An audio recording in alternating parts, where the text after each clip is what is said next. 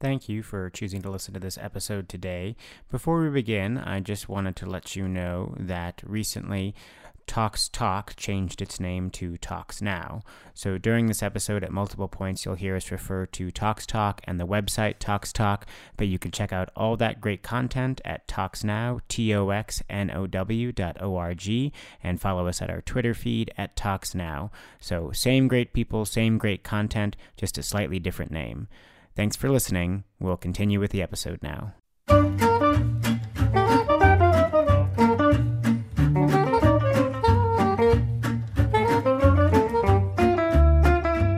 Hello and welcome to another exciting edition of Talks Talk. I'm Matt Zuckerman, fellow at the UMass Division of Toxicology. And on this episode, we are going to talk about opiates and some of the limits and barriers that we run into when we use them. Specifically hyperalgesia and some ways to combat that. We'll be talking to Eric Brush and Steve Bird. Additionally, I wanted to announce that on an upcoming episode, we will be having a bit of a celebrity interview. We're going to try and get sort of a big toxicology or drug celebrity. And if you have any suggestions or any ideas for that, feel free to let us know. Let us know who you'd like to see on the show. You can send us those suggestions at our email, talkstalk@talkstalk.org, or you can also send us via our Twitter feed at TalksTalk or even our Facebook page. Keep in mind, this is a Talk celebrity, so we are not going to be shooting for Ben Affleck. But if you have anyone you'd like to hear or see, or if you want to try and take a guess as to who's coming on, feel free to drop us a line. Here is our first segment on opioid-induced hyperalgesia. What to do when the opiates we're giving actually make our patients have more pain.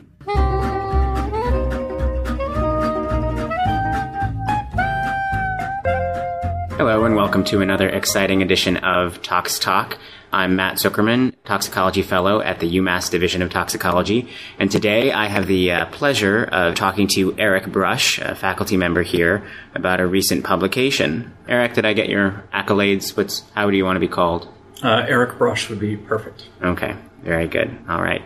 Recently, if you've been reading JMT, in the December issue of JMT, there's an article entitled Complications of Long-Term Opioid Therapy for Management of Chronic Pain, the Paradox of Opioid-Induced Hyperalgesia, which is one of my favorite words. So I just wanted to talk to you, Eric, about the article. It's a fascinating article. I highly recommend everyone checking it out. So I was wondering, why did you write this article? So the idea came from an all-day platform session that was given at one of the ACMT national conferences. The concept for the day was to talk about opioids and some more novel emerging concepts surrounding them, both positive and negative. So I was asked to consider some of the potential negative issues surrounding the use of opioids as it relates to toxicology and emergency medicine. And a novel emerging concept has been this idea of opioid-induced hyperalgesia, meaning that opioids in and of themselves can actually induce a syndrome of pain, which is obviously a paradox since we have always considered opioids a therapy for the treatment of pain.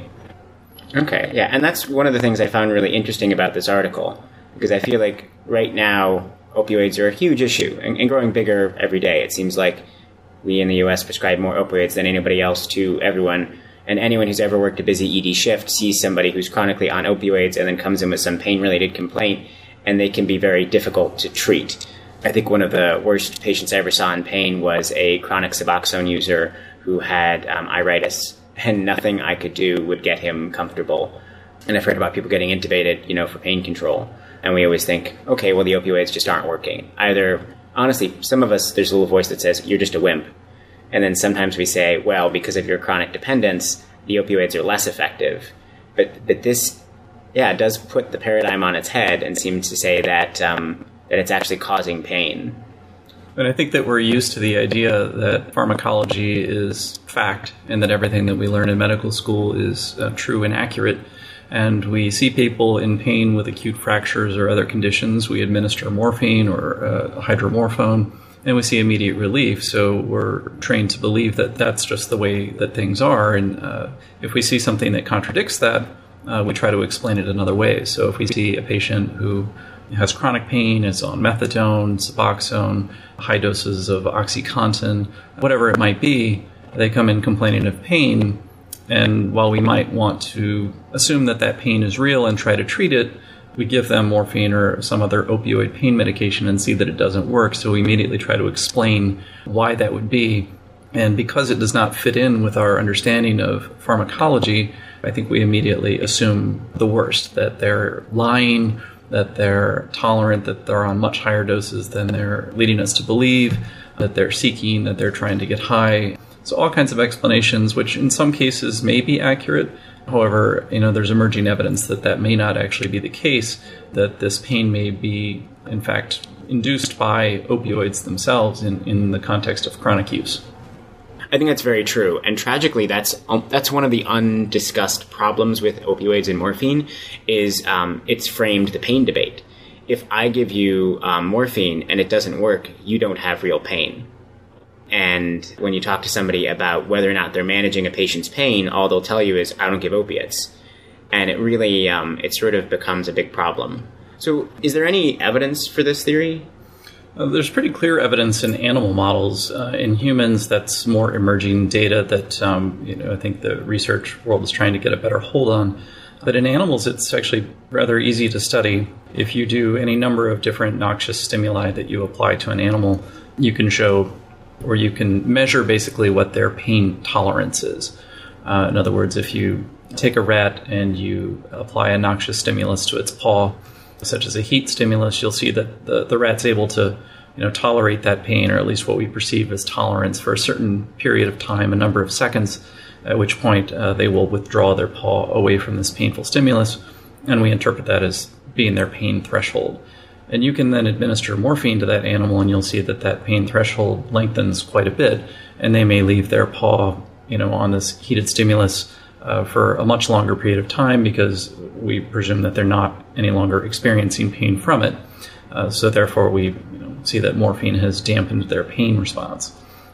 But interestingly, we find that if we apply that same stimulus over and over again in the context of using morphine, now all of a sudden that delay or that threshold in pain starts to shrink back to baseline, to where now, despite being on the same doses of morphine every day, they're quicker to withdraw their paw away from this. And then paradoxically, what we find... And so that's very interesting. And that could be predicted according to the old paradigm, right? Sure, that could be explained as just a tolerance to the analgesic effect of the opioid. Okay. So it's sort of a return to baseline, or a diminishing effect to the opioid despite continuous administration. Explaining why patients on chronic opioids sort of invariably need higher doses over time as they become tolerant to them. Exactly. Okay. But it seems like there's more. There is more. At some point in research models, so if you say that at baseline, without ever having any opiate exposure, a rat will leave its paw on the hot plate for 5 seconds before withdrawing. Now, after continuous opioid administration, you'll find that the rat may actually withdraw their paw even quicker, maybe only for a second or two. Is the rat seeking? Drug seeking? Probably not, although we can't prove that. It seems more consistent that the opioid administration has in some way produced a hypersensitive response in the animal, to where they are perceiving a higher level of pain than a comparison model. And now, why would that happen, though? Because, I mean, with usually when we talk about opioid pain control, we talk about it being mediated through the mu receptor, everyone's favorite receptor. So how could it be bad? You could think of it sort of conceptually in that pain is a very primitive experience, and it's very adaptive. It's how we learn to navigate our environment safely. If we experience pain from something, we're taught at some level that whatever we've done to experience this pain is not a good idea, such as touching fire. So it's a very primitive... Fire is bad. It's a very primitive and very adaptive response. So it's not surprising that pharmacologic interventions on our part to try to dampen that experience may over time be sort of overshadowed by the need of our nervous system to experience pain. So our nervous system is almost trying to reinstate that very important negative stimulus that keeps us alive. Yes. Do you think that's why chronic opiate patients sometimes lack the innate tendency to keep themselves alive? and thus present in frequent numbers to our emergency departments with various complaints? Possibly. And, sorry. And so, but is it all mu receptor mediated? It's not. I mean, the concept of opioid-induced hyperalgesia, there are many different neurotransmitters and neuromodulators that have been identified as potential mechanisms for this response. The traditional thought of downregulation of mu receptors that explains tolerance doesn't provide an explanation for this paradoxical increased sensitivity. It really only explains lack of response to opioids. And just to clarify for some people, what Dr. Bush is referring to is, of course, we have endogenous opiate agonists in our body, which agonize mu receptors. By administering exogenous compounds that sort of hit those receptors, it's normal for our body to downregulate the receptor to try and return us to kind of a homeostatic baseline. And that would mean that the same amount of substance would have less effect because it's got less receptor to hit. Some people also talk about this similarly with sort of Black Mondays with serotonergic agents, and a lot of other agents that are meant to modulate our brain chemistry can sometimes paradoxically decrease the effectiveness of the endogenous neurotransmitter. But it's more than that, though, you say? It is more than that. First of all, we have to remember that there's more than just one type of opioid receptor. Mu is the one that we most commonly think of, but kappa, delta, ORL1. And I think the kappa receptor has received a lot of attention. Its endogenous ligand, which is dynorphin, is sort of a curious creature. In some instances, we find that agonism at the kappa receptor can produce analgesia at the spinal level. However, increased levels of dynorphin in the spine, which again is the endogenous ligand for the kappa receptor, increased levels of dynorphin can paradoxically create increased pain in some patients. And we do find that experimentally, long-term use of opioids can actually increase levels of spinal dynorphin. It's just one example of many different neurotransmitters and receptors that have been identified as potential explanations. And is that one of the theoretical reasons why, I mean, some people are talking about micro doses of naloxone as a means of increasing the effectiveness of opiates? Right, and some people have argued that that would be effective because, you are decreasing binding at some receptors and increasing binding at others, maybe decreasing at the kappa and increasing it at mu. It's possible. Yes. But what about NMDA? So NMDA has been a hot topic because NMDA receptors are co-localized with mu receptors at the spinal level. And it seems that some of the effects that are experimentally induced with chronic opioid administration mimic that of stimulation at the NMDA receptor. So it's almost as if chronic administration of opioids lose their ability to have an opiate effect at the biochemical level and instead take on an NMDA effect, which can be increasing release in the spinal cord of nociceptive neurotransmitters such as glutamate, substance P, calcitonin gene-related peptide, and therefore actually increase pain signaling up toward the central nervous system. Okay.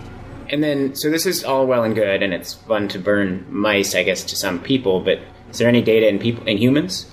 There is some data in humans. A lot of it's been done in chronic methadone use.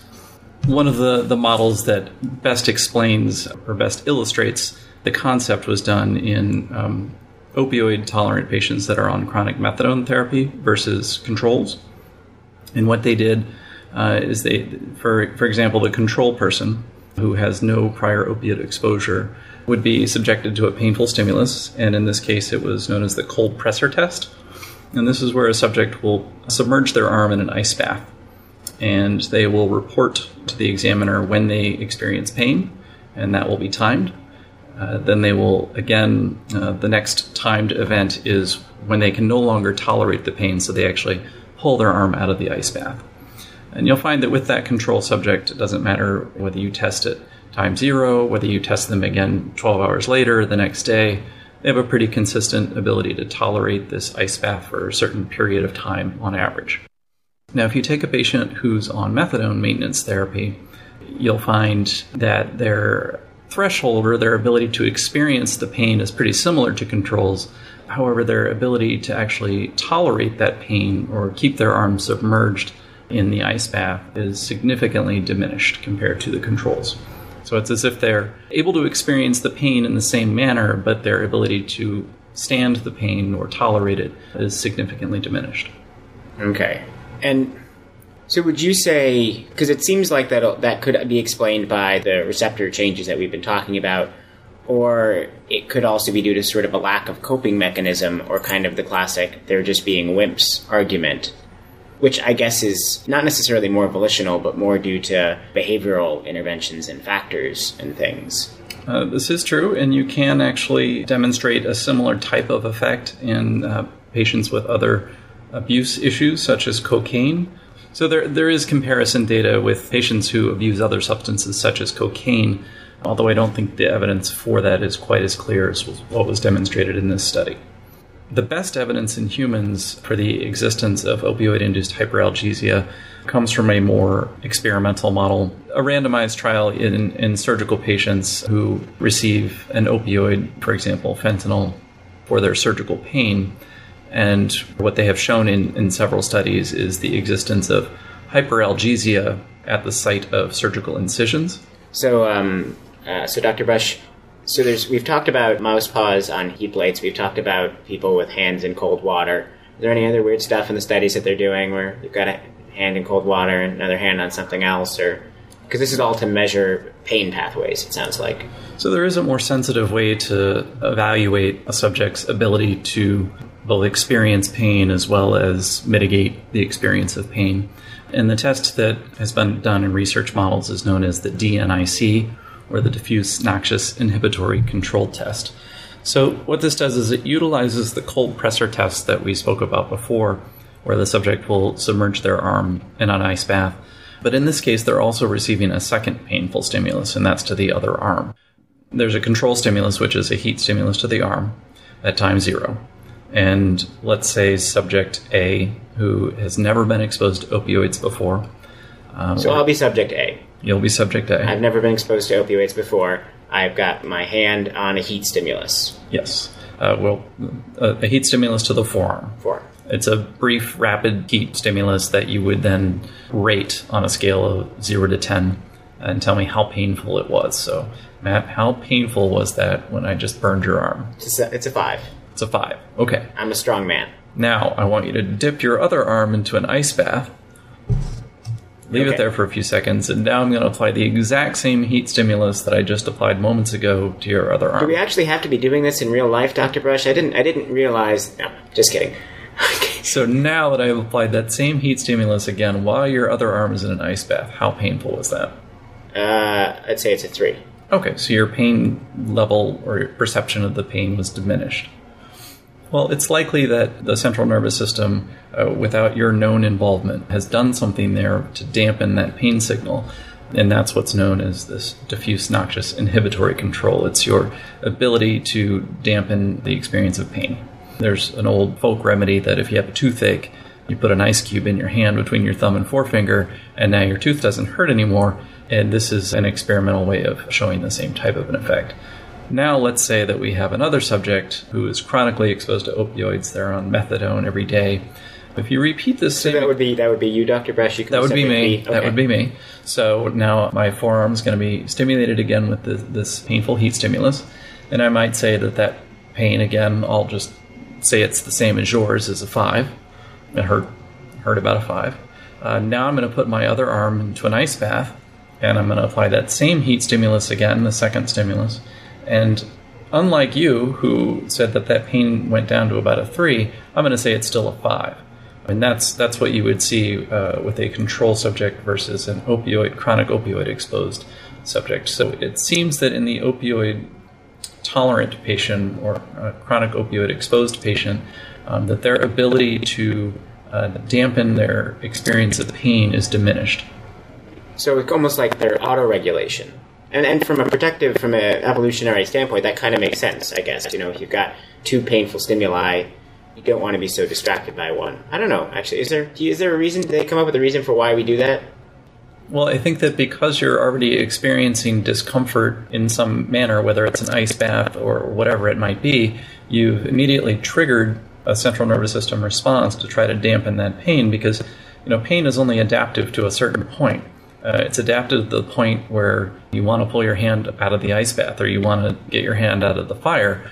But experiencing pain beyond that really has no function. It's not good to continue to experience pain. It's maladaptive. We would all be miserable if our experience of pain didn't go away. So it's the brain's way of being able to deal with pain, to dampen the experience of pain. And I guess on some level, while I have no evidence to back this up, that might be theoretically the basis behind distracting injury and sort of clearing C-spine. If somebody has another source of pain, that might modulate how they're experiencing pain elsewhere, and so maybe they won't notice that they've got some pain in their neck. Exactly. With absolutely no evidence to back that up myself, but I like to bring things home. Intuitively, I think that is exactly what we're saying, and I think that we're also saying that the use of opioids sort of is superseding our intrinsic pathways to deal with pain, and on a chronic basis appear to be interfering with that to the extent that we're in a maladaptive manner experiencing pain or potentially hyperalgesia. Okay. Bringing this back to kind of the initial, really the real reason why we're talking about this, because as much as we love mice and ice buckets, it's really about the patients that we see who are on opiates, who seem to have an ever-increasing need for opioid control and our kind of inability to keep up with it. Have you ever sort of brought this up with patients, or how does it affect your practice? Well, I think it's pretty clear that opioid therapy for chronic pain has a failure rate, because we see it every day in the emergency department and in clinics. And the idea that there are certainly a subset, the size of which is not well known, certainly a subset of patients who, despite being maintained on high doses of opioid pain medications, are still coming to their doctors with complaints of worsening pain or failure to control pain, the chronic experience of pain. So I think from that standpoint, it's pretty clear to all of us, at least intuitively, that opioids are certainly not a panacea for pain in the chronic pain population. No, I think that's very reasonable. Just actually on my last shift in ED, I had somebody who came in who was maybe not driving perfectly well. And when I looked at their medical records, I saw that they had been on prescribed 100 Percocet a week for the last 2 years by a very responsible provider who was trying to control their pain and make them functional, but ignoring the toxic level of acetaminophen in that amount of Vicodin. It's questionable what's going on a receptor basis in that person, because these are people who, when they get their opioids, are still having a lot of pain.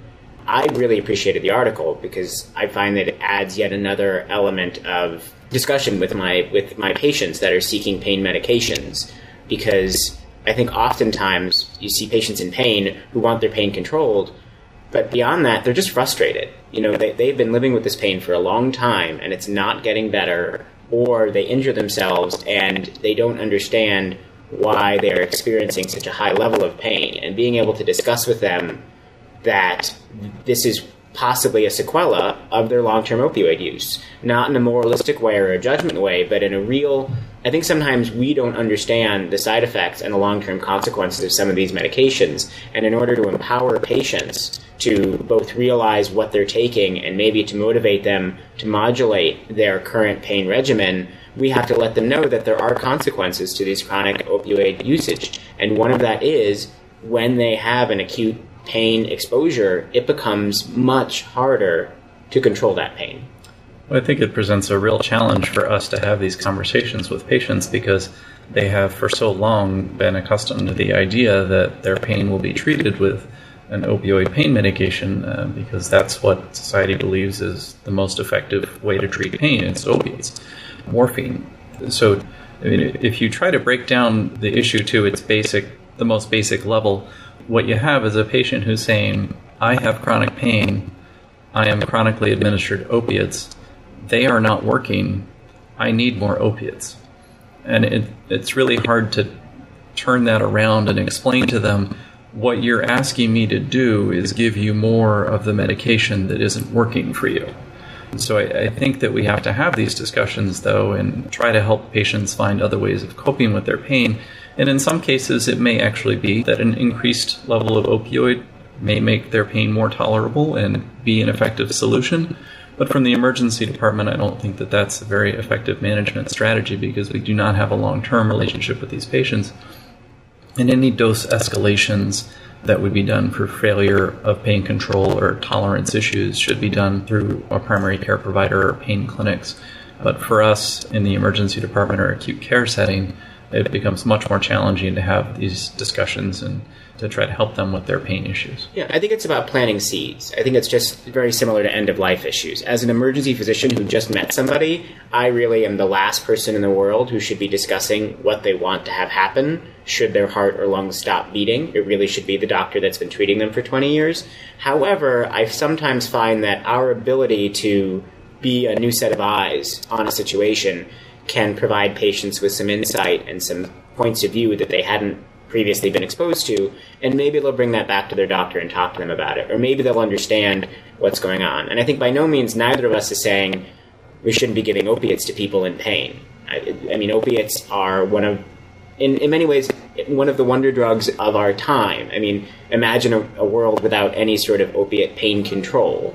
That being said, we've sort of been failing these patients for a long time by merely pain gets opiates, big pain gets big opiates, and when opiates aren't working, you get even more opiates. And hopefully, one of the things I loved about this article is, in addition to explaining the why of it and the what of it, it really promised that we need some further research and some better agents for pain, and additionally, maybe some behavioral methods that people have been using. But we can't just keep throwing opiates at patients, especially if there's actual objective animal and human data that could be harming them.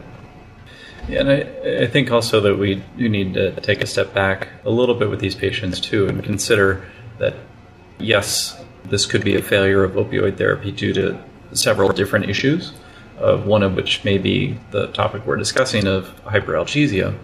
Tolerance is another issue, in which case, as I mentioned, giving some opiates may actually provide some improvement, but we also have to consider what their disease states are as well.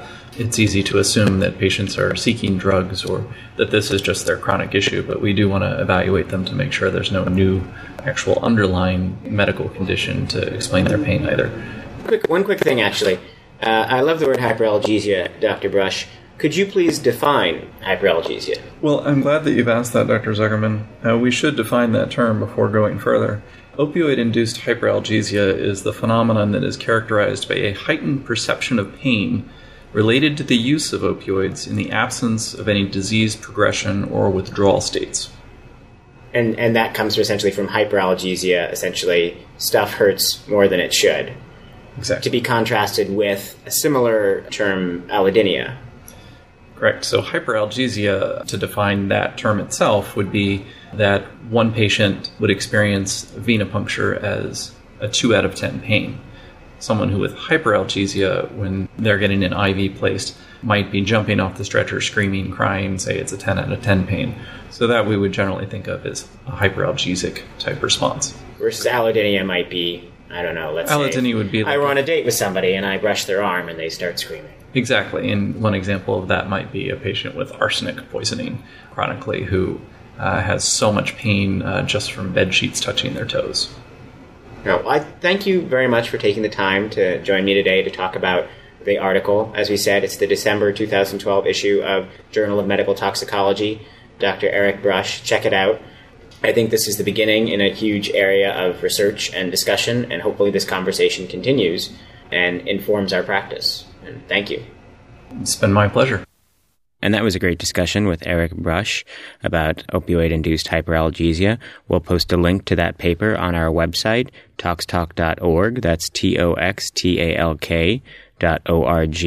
And I didn't want to leave you listeners with the sense that there is nothing to be done for the opioid-induced hyperalgesia. And so for our next segment, we'll be talking to Steve Bird about some strategies that he's used to try and control acute pain in opioid tolerance patients.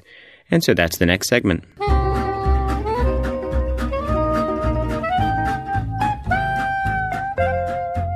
Hello, Matt Zuckerman here with another segment on Tox Talk, and today I'm here with Steve Bird. Hi. Steve, do you want to introduce yourself? Sure. I'm the Program Director and Vice Chair of Education at the University of Massachusetts Emergency Medicine Residency, and also one of the Tox guys here at UMass. Yes, which there are a large number. And some Tox women. Yes, absolutely. Yes. A good balance. A minion of Tox people. Oh, that's terrible. I don't know what you would call that group, like a group of toxicologists. Is that a school or a... Or a murder? a murder of toxicologists. I like that. That's actually really good. I'm going to push for that. So earlier on the show, we had been talking with Eric Brush about opioids and some of the unintended effects of opioid agonists when we use them to treat pain and some of the effects on NMDA receptors. And I think as a physician, what I take from that is, well, what am I supposed to do then? Because if the opioids aren't going to help or aren't going to help control the pain, or if I have a patient who's just in exquisite pain, I mean, you're not telling me not to use opioids. And working with you, Steve, I know that you have dealt with this problem and come up with some solutions. Well, I don't know if there's solutions. There's some tacks that I use in order to try to get adequate analgesia for those patients.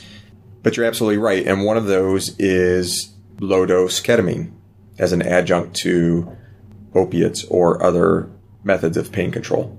Okay, so you're talking like 0.1 mg per kg, or? Yes, 0.1 to 0.25 milligrams per kilo is typically what I do. You can always give more, so I don't think there's anything wrong with starting at 0.1 and titrating as needed. Okay, and what led you to kind of even think about that? Was that just something you came up with, or did you read about something somewhere? You know, I don't know where it actually first came about, but I've been doing it for 5 years or so. I think it's useful, and the literature would support it's useful for burn patients for dressing changes. And it just kind of seems to make sense. You know, I think at some point, when do you stop the cocktail of things that you're going to give a patient? So if you give a cocktail of 2 things versus a cocktail of 5 things, will you get better analgesia or decrease time to requesting the next dose of analgesics with the cocktail of 5? Maybe, but at some point you have to say enough's enough. And it seemed to me that using low-dose ketamine as an adjunct makes sense. And I think, fortunately, since I've started doing it, the literature has borne that out, I think. Well, that is a good thing. I think you are predicting the future there. And we should also say that whenever we talk about these things, while they are food for thought, we are not giving specific medical advice to anyone, and always review the literature and make your own decisions. We're just physicians talking about what we've tried and what we found to be useful. And yeah, in terms of literature, there's a few things, just a brief review of the literature. The Australian and New Zealand College of Anaesthetists and Faculty of Pain Medicine put out a rather comprehensive guide to managing acute pain, and within that guide they do mention use of ketamine as an adjuvant to opioids. And then even in more of a published forum, there was an article in Anesthesia and Analgesia in 2004. There was an article by Subramanian, ketamine as adjuvant analgesic to opioids, and that's a nice review of ketamine. Now, a lot of that is ketamine for epidural or ketamine for PCA use. I think in the emergency department, we're really looking at bolus dose, low dose ketamine in addition to whatever we're giving.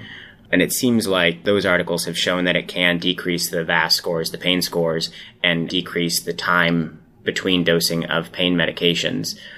Yeah, I think that latter part is important. We care that the patient has a clinically significant decrease in their pain as measured by the VAS. And what is that? Maybe it's 16 millimeters on a VAS score, but it actually depends on what their initial pain was. But we'll assume that they had a lot of pain, and that's why they're requiring this. A 12 out of 10. Yes. I've never heard that before. Amazing. Yes. This thing goes up to 11.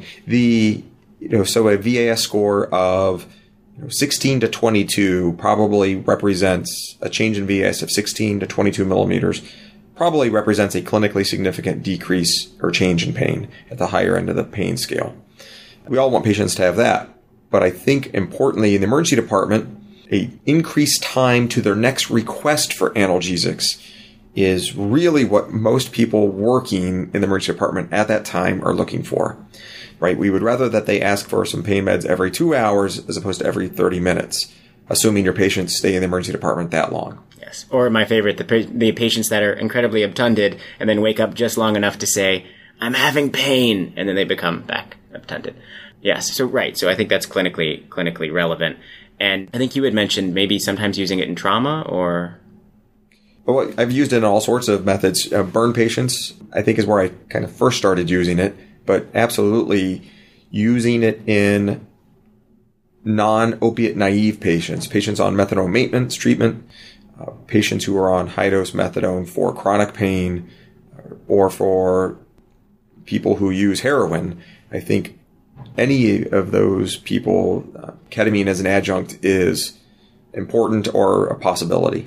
And it's nice to consider, too, and it makes sense from a toxicologic perspective, because one of the theories behind the opioid-induced hyperalgesia is the NMDA agonism. And so giving ketamine an NMDA antagonist might, in theory, remove some of that hyperalgesia. Yeah, perhaps. I mean, it's an interesting theory, and there's loads of research to be done. I think our society is ripe for this. Doing a well-controlled study is difficult. I think you're going to need a lot of numbers in order to determine everything, because the population is so heterogeneous. And then the other thing I like about some of the reviews is they also look at adverse effects. And I know some physicians would be reluctant to use ketamine because they've given it for sedations or for they've given larger doses. And sometimes they've gotten some of the hallucination and some of the kind of dysphoric effects that you'll sometimes see with higher doses of ketamine. It seems like in most of these reviews, there were a minimal number of side effects given the low dose used, the 0.1, which is about a tenth or less of what we typically use for high dose ketamine. So lower side effect profile, and avoiding the side effects of large doses of opioids, in terms of constipation and in terms of sometimes mental status effects. Ketamine is nice because they're still going to keep breathing when they get a little bit of it. That's right. It also decrease the incidence of nausea and vomiting. Although ketamine is emetogenic as well, at the higher doses, I haven't seen any literature that supports that it's hyperemetic. Is that a word? Emetogenic at the low dose used at 0.1 to 0.25 milligrams per kilo. The other thing to keep in mind, Matt, is we're not, at the 1 to 2 milligrams per kilo dose, we are inducing a form of general anesthesia. And that's not the case here. It's not that these patients become comatose at 0.1 milligrams per kilo as an adjunct to their opioid therapy. It provides some analgesia and decreases opiate requirements, but they are not comatose. And I think that's the goal. You want a patient that's still talking to you, but able to actually tell you, yes, doctor, my pain is better. That's right. Okay. And then have you encountered any surprises or adverse effects using it? Any resistance from nurses? No, I've experienced nothing other than, interestingly, when I'm using ketamine for procedural sedation, and decidedly small number, that's less than 10, of patients who use different substances to varying degrees, but who use them a lot. My experience, and I'd be curious if other people have found this as well, that sometimes those patients have a more dysphoric experience with the ketamine, so that I've had to use something else like propofol to nearly general anesthesia levels in order to get them calmed down. So if someone has a dislocated elbow and they are combative and yelling and so forth at 1 to 2 milligrams per kilo of ketamine, it's hard to put that elbow back in. So I haven't seen anything in the literature published about that, but that has been my experience. So I tend to not use ketamine alone for sedation in patients with substance abuse problems or patients who may be a bit obstreperous. Honestly, that now that you say that, I haven't thought about that before, but I have had a couple of sort of, let's say, bad trips of patients with ketamine, and it seemed like those were patients that had a prior history. And I don't know if, you're absolutely right, more research needs to be done. I think that could be out there, though. Either they're sort of hardwired, maybe, and their brain chemistry has been altered slightly, or maybe it's just they start to feel ketamine, which is similar to a number of illicit and abused drugs, and maybe reminds them of that bad trip they had. I guess, I don't know, similarly to when the person who maybe had a little too much tequila in Cancun smells a whiff of it, and then maybe has more of an adverse reaction than the others. I don't know. That's interesting, though. I was thinking more of Tijuana than Cancun. Okay, Tijuana.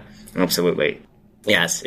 Well, actually, my favorite ketamine sedation story was when I used this is sedation dose, anesthetic dose ketamine for someone who then started screaming in the department, "I'm dying, I'm dying, I'm dying, I'm dying." And that's just very disconcerting for other patients to hear. And so we had to switch to a different agent. Quickly, yes. Although if your patient is saying, "I'm dying," usually they're not. But, yeah. Anything else to add? Well, the other interesting thing I think about treating acute pain in non-opiate naive patients is the potential use of the super high potency opioids. I haven't found much or any literature on this, and it's just something I've thought about. So if a patient is on methadone maintenance, we give them morphine or Dilaudid or fentanyl at some point, and the dose needed to help their pain is the dose needed. But there certainly is resistance when you're talking multiple grams of fentanyl for nurses and physicians to keep administering it for fear of overdosing. A medication that is typically given in micrograms. Correct. Yes. But what if one were to use super high potency, like sufentanil or even carfentanil, which is not approved for use in humans, but something that is super potent? So the potency related to the mu receptor binding, if you displace methadone with sufentanil or carfentanil, would you then induce analgesia? Because methadone by itself, it has some analgesic effects, but they are relatively short duration compared to the prevention of opioid withdrawal or craving effects. Right. One of the reasons why the dosing for methadone for pain control is often multiple doses a day versus for withdrawal is usually once daily dosing. That's right. So I think it's just an interesting theory that what if you gave them small doses of sufentanil or even carfentanil? Would you preferentially bind the opioid receptors with those super potent opiates and effect some analgesia? I think that's a great thought. Effectively, it's exactly what you're doing when somebody's on heroin and then uses Suboxone and all of a sudden loses their high. You're putting something in that also binds to the receptor, but maybe has less potency when it does. But you would be doing the reverse, something that binds to the receptor but might increase potency. Might increase analgesia. Increase analgesia. I think that's and if it's a super short acting agent, that would allow for exactly what you're looking for, which is pain control within a confined setting. Okay, so food for thought for future research. Other adjuvants that are currently being looked at always include non-steroidal anti-inflammatories, which function via different pathways, and even low doses, so microdoses of naloxone, which typically is a reversal agent, but some people have used tiny, tiny doses to effectively reduce some of the noxious effects of opioids.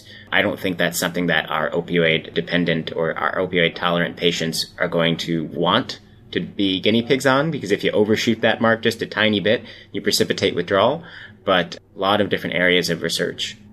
That's true. And I think the other point relative to methadone, one of the problems when these patients present to the emergency department and then they're admitted is there's a reluctance to give them the methadone, perhaps, or you delay it. And one of the reasons that these patients have increased pain is likely due to some opiate withdrawal. So you have to give them the methadone or whatever they've been taking in order to prevent the withdrawal, but you also need to treat their pain. And it is a bit of a sticky wicket for all of the providers due to knowledge of the issue, not wanting to perpetuate the addiction or the tolerance or the dependence, which generally is not really valid. But our society needs some of this research to be performed so we can take better care of our patients. I completely agree. So I want to thank you for taking the time to talk to me today about your use of ketamine. It's something I haven't... As a practitioner. Yes, as a practitioner. Sorry, as a practitioner. It's something that I haven't actually used before, but I'm looking forward to trying out next time I have a opioid-tolerant patient who has a corneal abrasion or a fracture or something else. Those patients can be very difficult to get comfortable, and it sounds like you've had some limited success with ketamine. Some modicum of success. Modicum, yes. Well, thank you again. You're welcome. My pleasure. Good seeing you.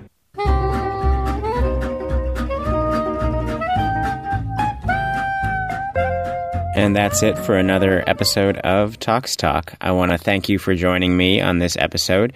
Please check out our website. That's toxtalk.org, toxtalk.org. Also, you can get in touch with us via our Twitter feed at Tox Talk, as well as our Facebook page. Anyone with any show suggestions or things they'd like to hear discussed on the show, feel free to drop us a line. Additionally, we've started a Flickr group where you can submit and see tox-related photos. These can be handy. A lot of us have taken these during our practice or are putting together a talk and need some good high-quality photos for that. So feel free to check out that Flickr group. That's the Toxicology Flickr group. You can get a link to that on our website. Tox Talk is a production of the Division of Toxicology and the Department of Emergency Medicine at the University of Massachusetts School of Medicine. I'm Matt Zuckerman, signing off.